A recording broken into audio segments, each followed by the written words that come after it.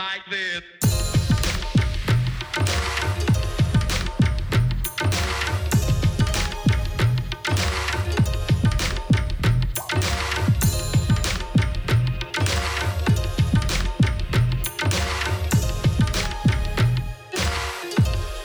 Welcome everyone to the Hunji Hello podcast with me, Rackstar, episode number 2. I just want to say that I did record an episode over a week ago, and due to some technical problems, the audio didn't get recorded. So unfortunately, that one didn't get released.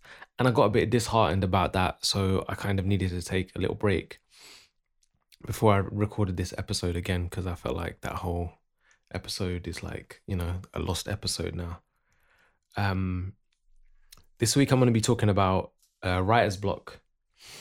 And this kind of applies to any kind of creative block. A lot of people experience writer's block, not just, writers and creative blocks, people that are creative, artistic blocks, or just general blocks in life. Like you kind of get to a point where you feel you've hit a dead end, or you've depleted all of your energy into something, a project, even relationships, anything. Like you feel like you've done all you can, or there's nothing else left that you can do in a particular field or assignment or project,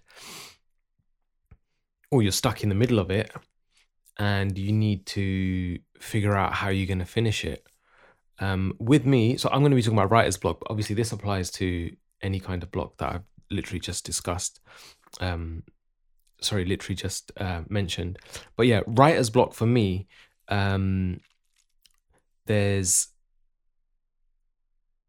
two ways of, I think, dealing with writer's block. And the first real thing for me for dealing with writer's block is I feel like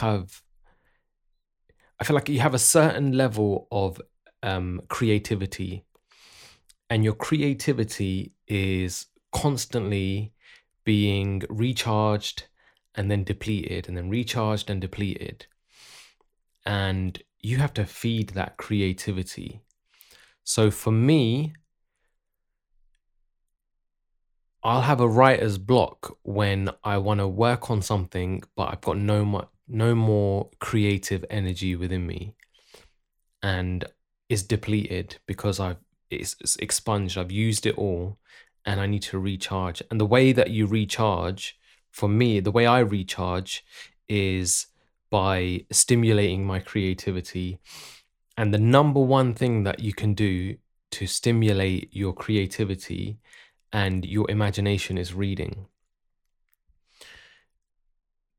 There was an interview I read by Chris Rock, and he talks about, I think he was talking about filmmaking, when he was editing a film or creating a film or writing a film.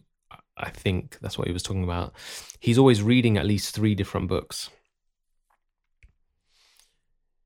This was years ago that I read this, and I just thought that was fascinating, because you hear some artists and they feel like they can't expose themselves to other music or other writers or other sort of media because they don't want to be influenced by it. But what Chris Rock said is that he's reading at least 3 different books while he's working on a film. And I thought to myself, that's fascinating. So I started implementing that into my own routine. And it's a weird thing, because I always feel like I don't read enough. And then I'll look at my bookshelf. I did this a couple of weeks ago. I looked at my bookshelf. I was like, I haven't read a book for ages. I don't know, I haven't been really doing a lot of reading. And then I looked at my bookshelf, and there's a bunch of books, and I'm like, okay, yeah, I read that book. I read that book. I have 2 separate sections. One section's books to read, which is massive. That section is so, I've got 20, 30 books to read. And then I've got a section, when I've read it, I put it in the other section, and the other section's not as, well, it doesn't feel as big, although I have got books that I read, and then I give books away as well. So yeah, I do read books. Anyway, that's going off on a tangent. The reason why reading I feel is so important is because it ignites a part of your brain which is linked to your imagination. So to spark creativity, people listen to music, they can watch movies, to feed this creative energy. But when you're reading, you're looking at words on a page. All you're doing is looking at the words on a page, and you're creating images related to these words in your head. Your brain is you're triggering a part of your brain to create images, sceneries, characters, accents, what someone looks like, all this stuff. Your brain is creating all of this stuff because the writer is igniting your imagination with their words. That's why I think reading is such an important part of refueling that creative energy, because sometimes that part of your brain is just dormant, or if it's like I was saying, it's regenerated, like it's a regenerative energy. So if you've depleted one part of your if you've depleted a part of your energy which expresses creativity, there needs to be a part that inputs. You need to let that part grow, and reading is fundamental for that. I particularly like reading. So Chris Rock was saying that he reads 3 different types of books. He was reading like a biography of someone, and then he was reading a fiction, and then he was reading something else I can't remember. For me, I love reading fiction. I had to think about that. Not non-fiction is real life stories, and then fiction is made up stuff. So fiction, I love reading crime. Yeah, I love reading like crime, like mystery kind of crime books. I think it's Gillian Flynn. She had a book called Sharp Objects that I really like. She wrote Gone Girl as well. Sharp Objects was a good book. Dark Places, I think, was another one of her books. That was a good book. I didn't actually read Gone Girl because I watched the film and I thought it was so good. And I'm sure someone's going to tell me that I should read the book as well, but I'm not going to, because I think the film was so good. And if I've seen a film, I wouldn't go back and read the book. Even, yeah, if I've read a book, I'll watch a film, but I wouldn't do it the other way around. So I love, there's a writer called Tana French who wrote these books about these Irish, it's called the Dublin Murder Squad, and they solve murders in Dublin. And the first book in her series is called Into the Woods. It's an amazing book. I remember reading it and I couldn't put it down. I think I read it in like a couple of days. Such a good book. So after I read that book, I got through about 4 of her books. She's got like a series. I think there's like 6 or 7 of those books, and I read like 3 or 4 of them, and I need to read the rest. The others, the ones that I got to, I think I got to The Secret Place. They weren't as engaging as the first 2 or 3 books, but I will hopefully finish that series. Biographies as well. Russell Brand's books, they're such silly titles. I think his first book is called My Bookie Wook, and there's My Bookie Wook 2. Such a silly title. When I first saw that title, I was like, who's going to read this book? Apparently he had some contest where people could name his book, and they decided that name for him, so he had to go with it. And it's basically his story of growing up, his life, growing up in England, his struggles with addiction, and then his second book, I think, is more about after he became successful and how he navigated that. It's a really, really good book. Both of those books are really good books. This has turned into like Rackstar's book club. But yeah, reading. So reading is important. I don't know how many times I've said that now, but a bunch of different books you can read to ignite your imagination, absorb them, and that will refuel your imagination and get your creativity flowing again. The other thing is living life. So I got to a point where I was at home, probably similar to how this whole lockdown situation, where I couldn't really do much. So what happened was I decided I think I was reading about Tupac and Machiavelli and like how he wrote the 7 Day Theory album in like 5 days. It's called 7 Day Theory because apparently that album was supposed to have been done within 7 days. But if you read and look into it, Tupac kind of recorded all his stuff in like 4 days, I think 3 or 4 days. He did all his writing and recording, and then the rest was the mixing and mastering process. So I was like, you know what? If Tupac can write all that great material in such a short amount of time, I should be able to write one song a day. So I gave myself that task. I was like, right, you're going to write one song a day. And it got to a point where I'd just wake up, I'd eat something, I'd just come sit in the studio, and I'd just have a beat on, and I would just be banging my head against a brick wall trying to write something, or I'd write something. I remember I wrote some songs during that time, but I look back at them and there's no soul in them. There's nothing in them. It's just words. And what I realized was I wasn't living life. Those songs were kind of clinical because I wasn't living life. Tupac was writing all these songs, all this material in that period of time because he had so much going on. He was like living life to the maximum. He had so much going on, a lot of crazy stuff going on, a lot of disagreements with people, bad energy, meeting people, going out, filming movies. Like, he had so much going on, and in between, I suppose he had so much energy and creativity that he had to be released, so he would put that in his music. I mean, coupled with the fact that he had a belief that he wasn't going to be here for long. But I mean, trying to relate that to me, like trying to write a song a day, if you're not doing anything, if you're not living life, what are you going to write a song about? Well, you're literally it's just going to be about nothing. I'm not going to write a song about waking up and sitting in the studio. I rate some artists because they can literally come up with things like that. They just have an abundance of this. You know what? It's not only that. It comes down to how long you've been doing it as well.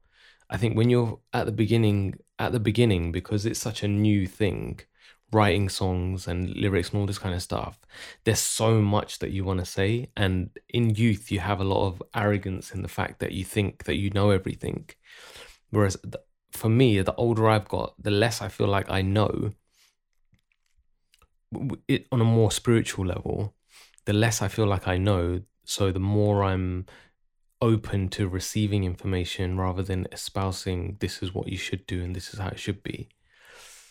But either way, there are certain people that can come up with anything like at the drop of a hat. They have an abundance of this energy. But for me, I have to live life. For me, like traveling, going to shows, doing all this stuff is just valuable to me. So when I do get in the studio, I feel like energized and I'm ready to kind of talk about something and have meaningful things to say in my music. So, I mean, those are two things that I think are really, really important if you're experiencing writer's block, creative blocks: reading and living life. Now, the third thing that I'm going to talk about, similarly to do with this thing, is being lazy. So the first two solutions that I've given are to do with legitimate writer's block. That's legitimate, feeling depleted, don't know what to talk about, don't know what to write about, There's a certain level of, actually, you know what? It's not even that. Everyone, our innate nature is to do as little as possible and try and have the least resistance to whatever path we're going down. Because innately, we're all, I'm going to say like 99%, we're all lazy. You would rather not, I mean, creative work specifically, everything in your whole being tells you not to do it. Bro, don't go, what's the point of writing bro, watch a film, watch this latest series on Netflix, answer that phone call, scroll on your Instagram for 3 hours.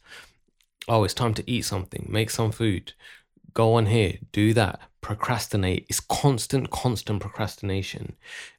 And our lives are designed in a way that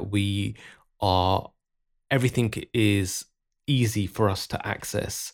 So many distractions are at our fingertips. So the third point I want to make, and that leads into this another book by Stephen Pressfield.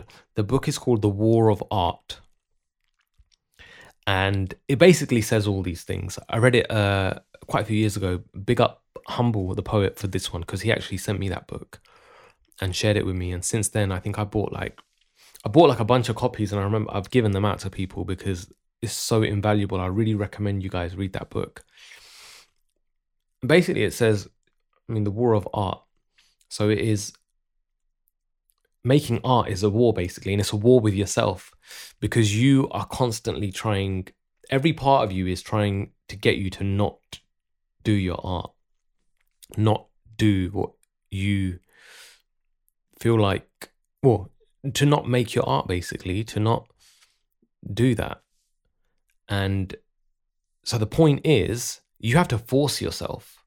There are times when I'll just make an excuse, and we're always making excuses. And in The War of Art, Stephen Pressfield says, even if you write one line, even if you move like an inch towards you switch on the computer, you write one line, you're winning that war. Then you're slowly, pushing yourself towards doing something when everything else is telling you to do the opposite. So The War of Art, I think, is a phenomenal book, and it is literally just telling you to, you need to be forced to do things. I've had projects where I used to do this at school and at uni as well. Not necessarily, probably less so school, more college and university. I used to leave everything to the last minute. Literally, if I had an exam, I would not revise till the very, very even the morning of the exam, I'd be revising or just going through things. And because of that, I've got into that's just my headspace when dealing with certain things. So when I have deadlines, for example, I might have a song that I need to write, and I need to send my verse by Thursday, for example. Monday, Tuesday, I'll be like, yeah, I need to do this. And then Wednesday night, I will be in the studio. And because I have a deadline, I'll be like, I need to get this done tonight. And because I have that pressure to do it, it will get done.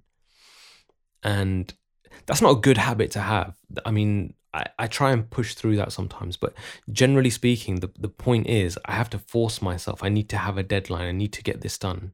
And if you give yourself those things, that pressure to get things done, because sometimes it's not writer's block. You're just being lazy and you're making excuses. So that's the last part of it that I would say for writer's block, for these situations. Identify what it is. Is it actually writer's block? Are you making excuses? What is the reason for you not doing the work or not getting on with what you feel like is your version of your art? Why aren't you doing that? Identify that, and then hopefully one of these kind of 3 things can be of benefit to you. For me, it's been, for the past, I would say, it's been a mixture of all of those things in the past 6 months. It's been a mixture of all of those things that I've had to kind of process and deal with. And you have to kind of know what to identify, how to identify what is the problem, what is your issue, basically. Because being in lockdown, sitting at home, people, I've spoken to other artists as well. It's like everyone expected people to be making a bunch of different music and having 5-6 albums done and blah blah blah, but about what? We literally have nothing going on. There's a lot of shit going on in the world. There's a lot of things, emotions and things that we're trying to process, which you can do through music, but there's no balance. I remember people saying that about I mean, Tupac again. You know what? They did it to him about in prison. They're like, he's in prison. He's gonna when he was locked up. They goes in prison. He's gonna come out. He's gonna have like albums and albums of like music done. And I'm sure it was Tupac. Tupac. I think he wrote a screenplay in prison, but he didn't write any music. I'm sure it was him. Unless I'm thinking of. I'm trying to think. I'm sure it was Tupac. He didn't write any songs while he was in prison. But as soon as he got out, literally the day he got out of prison, you know, out on bail, fresh out of jail, you know, he was writing songs.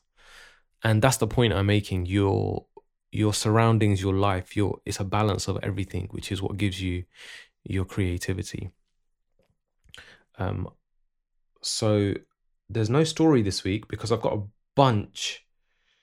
Thank you everyone who emailed me asking for advice. I've got so many emails. I'm going to try and do 2 or 3 per episode. So I'm going to be going through a couple of them now. And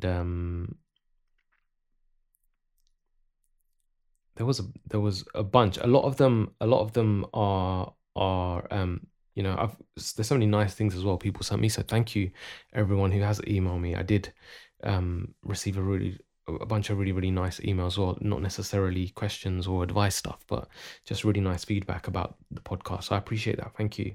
So the first one I'm gonna go through is this one. Let's get into it. Hey Rax, I'm a big fan. Wanted your advice on this situation for the longest time. It's long, but I'll try my best to summarize. Basically, around 4 years ago, I met this guy. I immediately felt a strong connection to him. I literally felt like I'd known him forever, and I'd never ever felt like that with anybody. He was compelling, and I just felt so comfortable with him. We started talking every day. This kind of was an online thing at this point, which is even crazier because I never replied to DMs from people. That's all right. But anyway, that turned into texting all day, to 4-hour phone calls, to 8-hour daily FaceTimes. I could feel myself catching feelings, but because of the distance of almost 5,000 miles, I knew I had to suppress them until one day, only around 3 months in, he confessed that he was also catching feelings and asked me if he spoke to his parents, would I marry him? But you guys haven't met. I was very practical and I said, obviously, we'd have to meet in person first and see how things. See, this is a smart person. Well done. We have to meet in person first and see how things went. Of course, you have to meet the person in real life, see if you have that same connection, that same energy. Could be a catfish as well. Anyway, I had a trip planned to the place where he lives, and it had been 11 months since we started speaking every day. We decided to meet. He met me at the airport and everything was perfect. My gut instinct told me this is the one. This is the man you're going to marry. Wow. We spent every day together for the month. I was there and grew super close. I'd never been happy and realized I'd fell in love, but I never admitted this, even though all my friends and family realized long before I had. They always do, don't they? Leaving was the worst, but things continued, and eventually he spoke to his parents about me seriously. They already knew where he was when he was with me, but they didn't know details about anything, or that I was even a female. Okay. His mum didn't seem too bothered, but his dad was having none of it. He said he could only marry a Hindu girl who was of the same caste and culture. I'm white British. Anyway, we continued talking all the time, and I tried to kill my feelings because I kind of knew he wouldn't go against his dad, even though I did have hope he could persuade him. He didn't help things though, because while I was trying to kill my feelings, he kept telling me he loved me, etc. That's not fair, man. Long story short, I tried to convince him, asked to meet his parents, as I was sure we could make it work once they realized how happy we'd be. He did try, but I don't feel he tried enough. Fast forward to 2019, he eventually gave in to his parents' pressure and married someone of his dad's choice. Oh, man. We stopped speaking a few months before that because we both knew how hard it would be, but I still find myself struggling to cope with the whole situation at times. I do genuinely feel that he was honest about his feelings for me, and I'm worried that I won't feel that way with any other man. You will. I promise you will. I also miss just having him as a friend and the bond we had. This whole thing lasted a few years and we did meet every few months throughout. It was a lot more complex than what I've written, but yeah, I'm 24 now and he'd be 29. I don't know if that makes any difference. I guess what I'm asking is just any advice around this in general, because it really hurts at times and I do trust your words.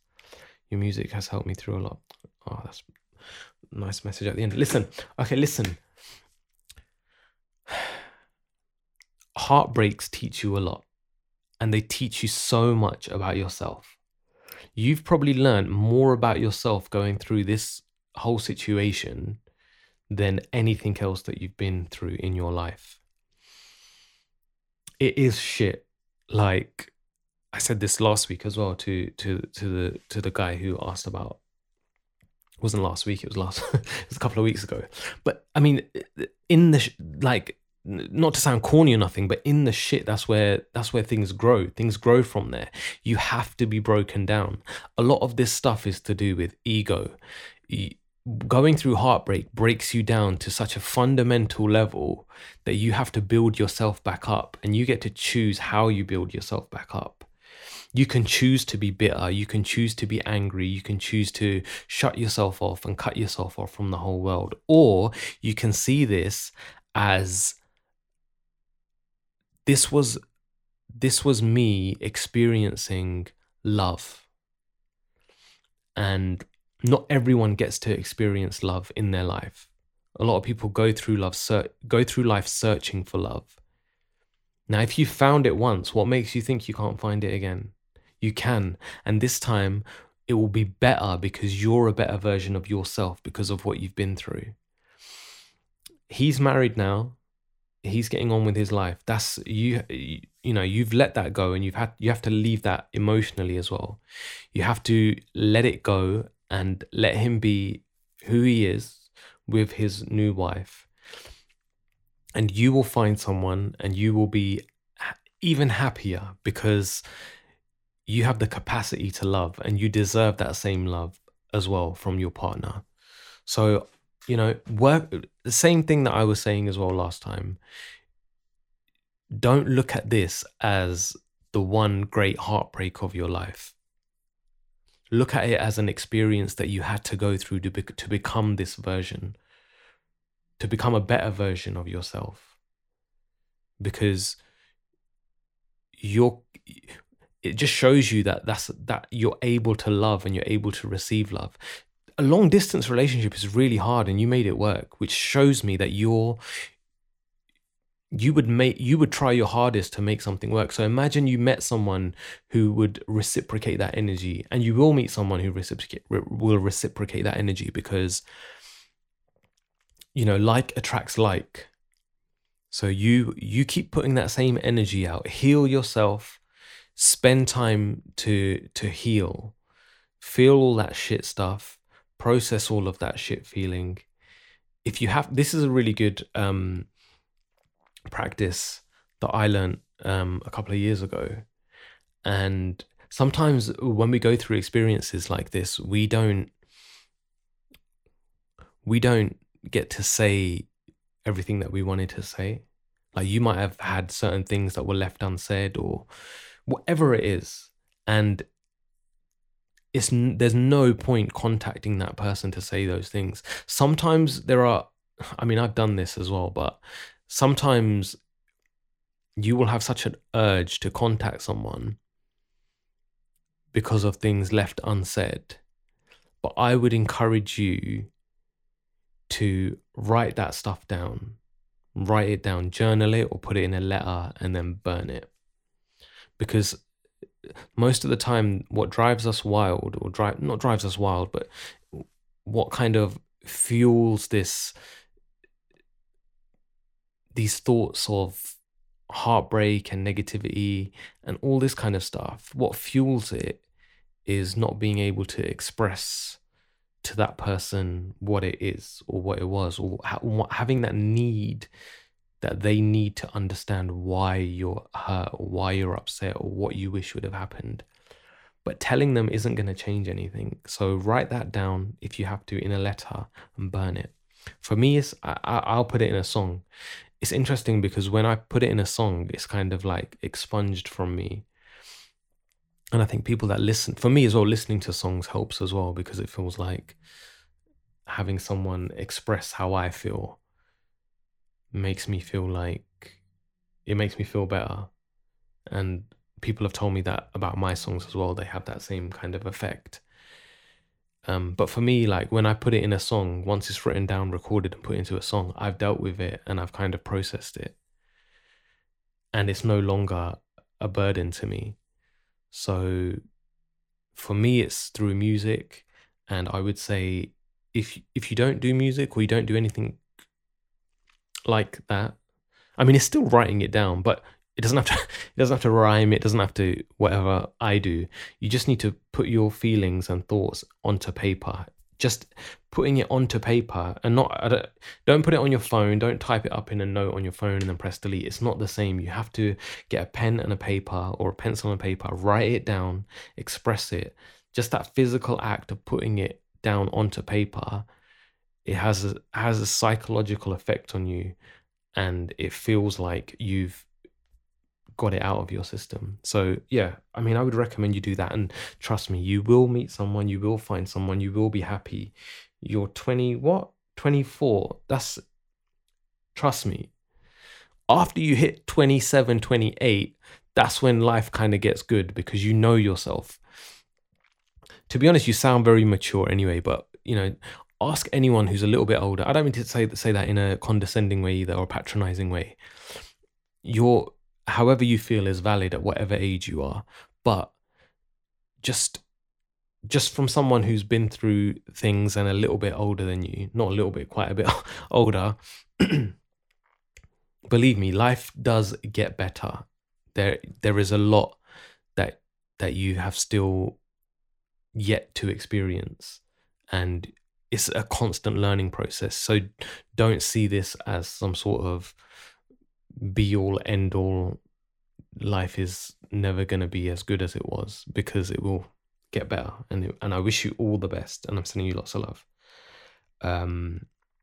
Okay. So that's that one. I'm going to try and do two more. What are we on? 32 minutes? Okay, cool. I'm going to try and do two more.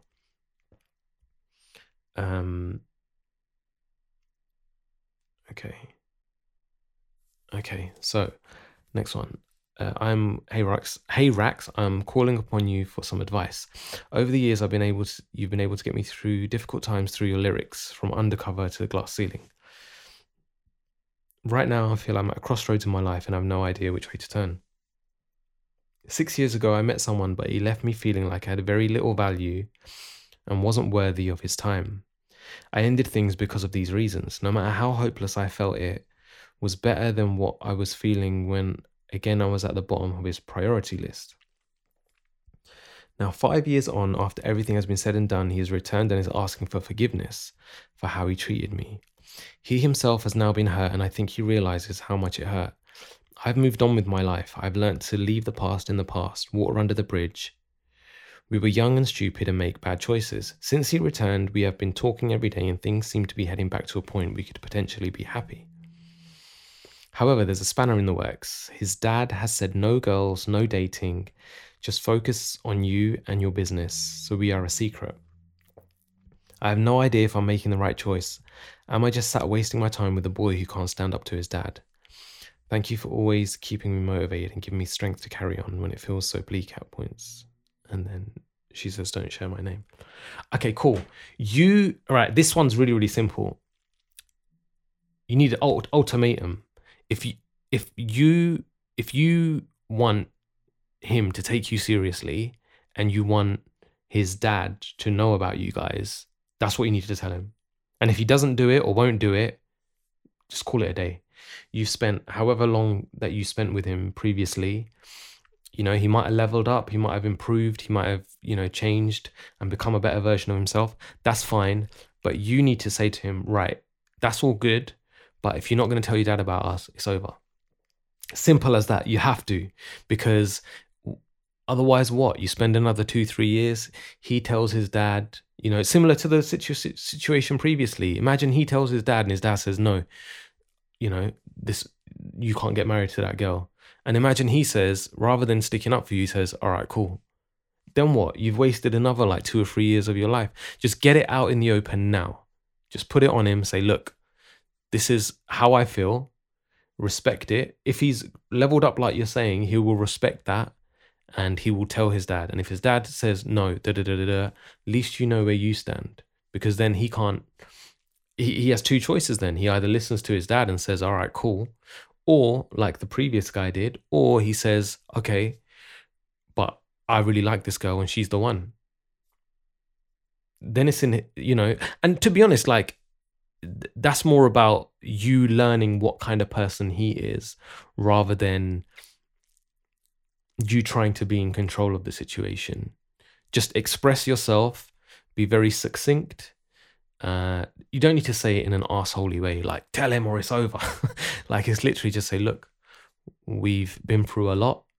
I would prefer to know that this is leading somewhere. If you don't tell your dad, then I can, it's quite obvious that this probably isn't going to go anywhere.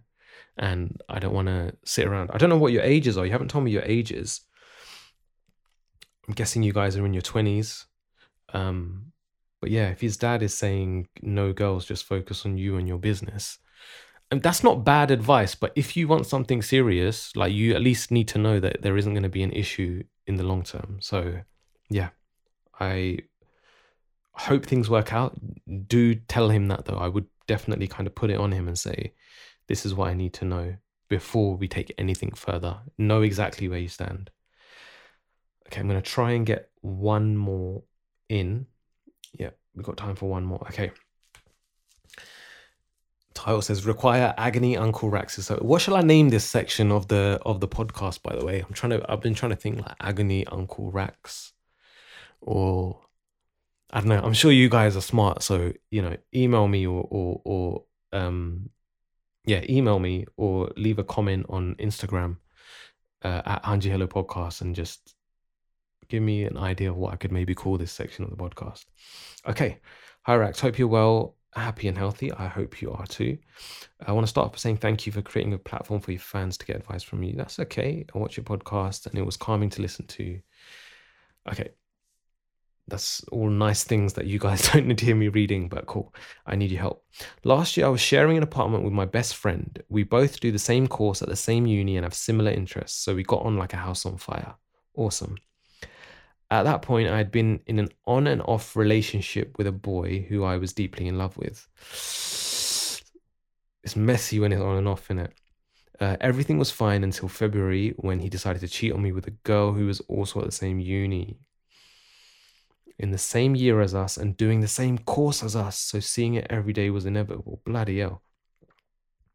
Almost everyone in my year on my course knew about this, including my best friend, who saw me cry every single day until we had to go home because of lockdown. Oh man, I'm sorry to hear this. That's not nice. A few months later, I decided to create a Finsta as a joke. I only learned about this recently. Finsta is fake Insta. I was like, well, I used to see it sometimes, be like, what's a Finsta? Okay, cool. I decided to create a Finsta as a joke and followed all of my close friends on it. When I saw that the same best friend that I shared my flat with follows the girl that my boyfriend at the time cheated on me with. Jeez.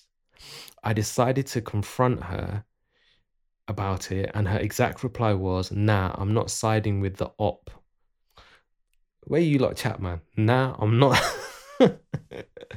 Nah, I'm not siding with the op. I just don't think it was completely her fault. I'm guessing that's how she said it.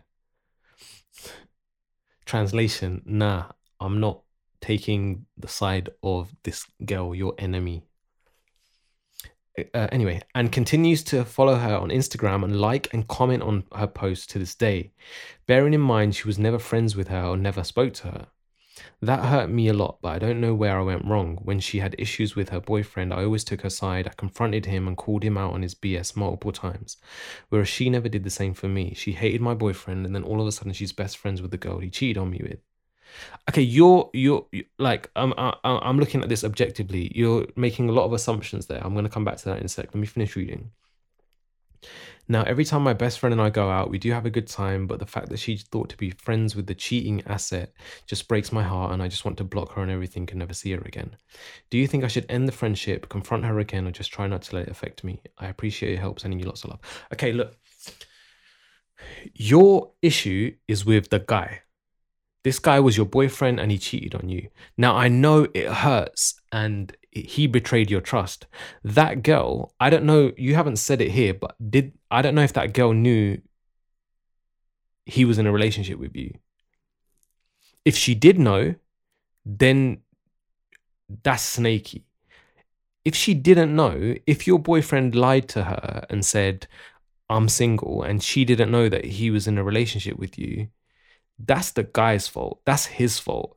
And all of your anger and whatever issues that you have with this girl should not be directed towards this girl.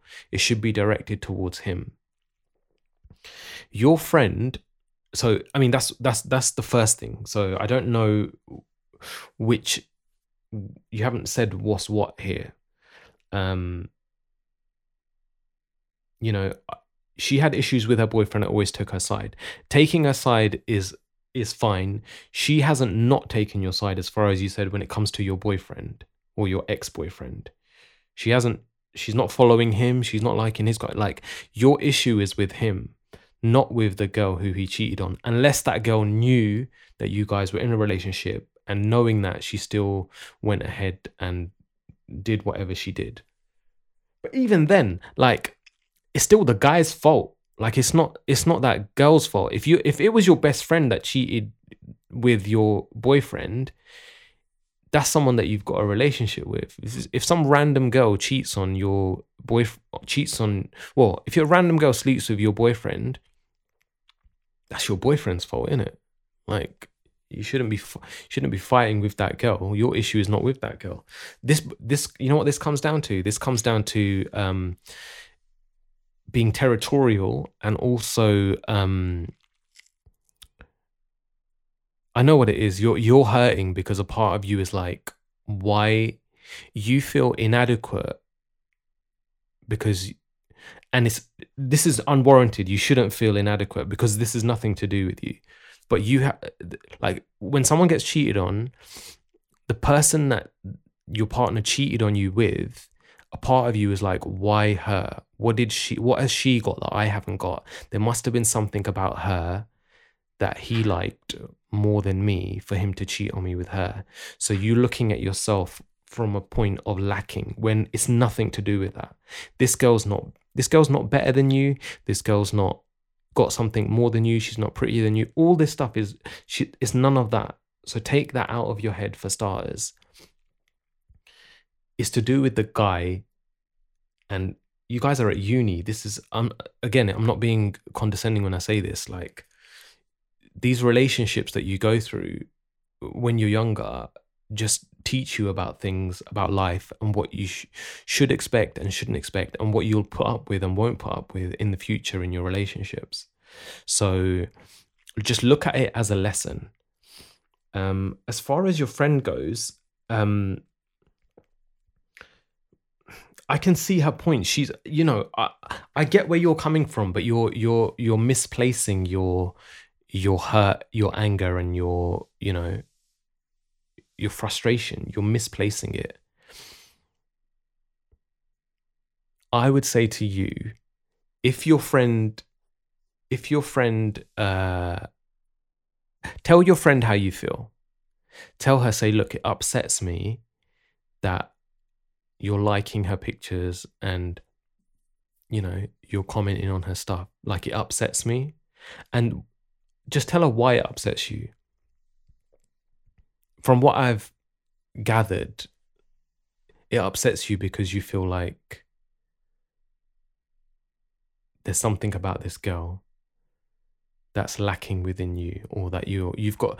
Just look at it a little bit deeper. Why does that hurt you more? Why is that an issue? Especially if that girl, you didn't know her. And then explain that to your friend. Say, look, it feels like this because of my friend, because of that girl. It makes me feel like this. I feel insecure in myself, or I feel like it triggers those emotions again, and all this kind of stuff. And I'm sure your friend, if she is a true friend to you, she will understand that, and she will say to you, okay, look, I'm sorry, I don't want you to feel like that. and you guys can work at it. I wouldn't, you guys get on, you've got so much in common, you're on the same course. I wouldn't say that you're throw away this friendship over this. You just need to be open and honest with her. And it does boil down to the fact that if that girl knew, or if she didn't know, that your guy was in a relationship with you, but even then, your issue is not with that girl. It's with your ex-boyfriend, who's, just not worth your time and effort and emotion. I would give you similar advice to the first letter that I received, first email that I received. Look how old I am talking about letters. First email that I received. Just write it out, whatever you've got to say, especially to him. I would not bother getting in touch with him and talking to him and not saying anything to him. You're wasting your time. When someone does that to you, they've already shown you how much respect they have for you, which is none. So if you've got anything to say, however you feel, write it down, burn the letter. If this girl is a unknowing party in this whole situation, then she's not guilty of anything and doesn't deserve to be hated by you. No matter how difficult that is, she's not your enemy. Okay, and I hope you can talk it out with your friend and just tell her exactly how you feel and why you feel that way. And it may be down to you. Just kind of, you might have to firm this one. You get me? I know she's not the op and that. Anyway, look, I would just say to you, yeah, talk to her. You guys will work this out, man. Good friends always do end up working things out. Okay, cool, guys. This one went on even longer than the last episode, but I hope you enjoyed it. Hanji Hello Podcast. If you want to ask me anything, need advice, then the email is hanjihellopodcast@gmail.com. And follow the podcast on Spotify and wherever you're listening to it now. Like, leave a nice review, share it with your friends. Follow me on Instagram at Hanji Hello Podcast, and I'll see you guys next time. Bye.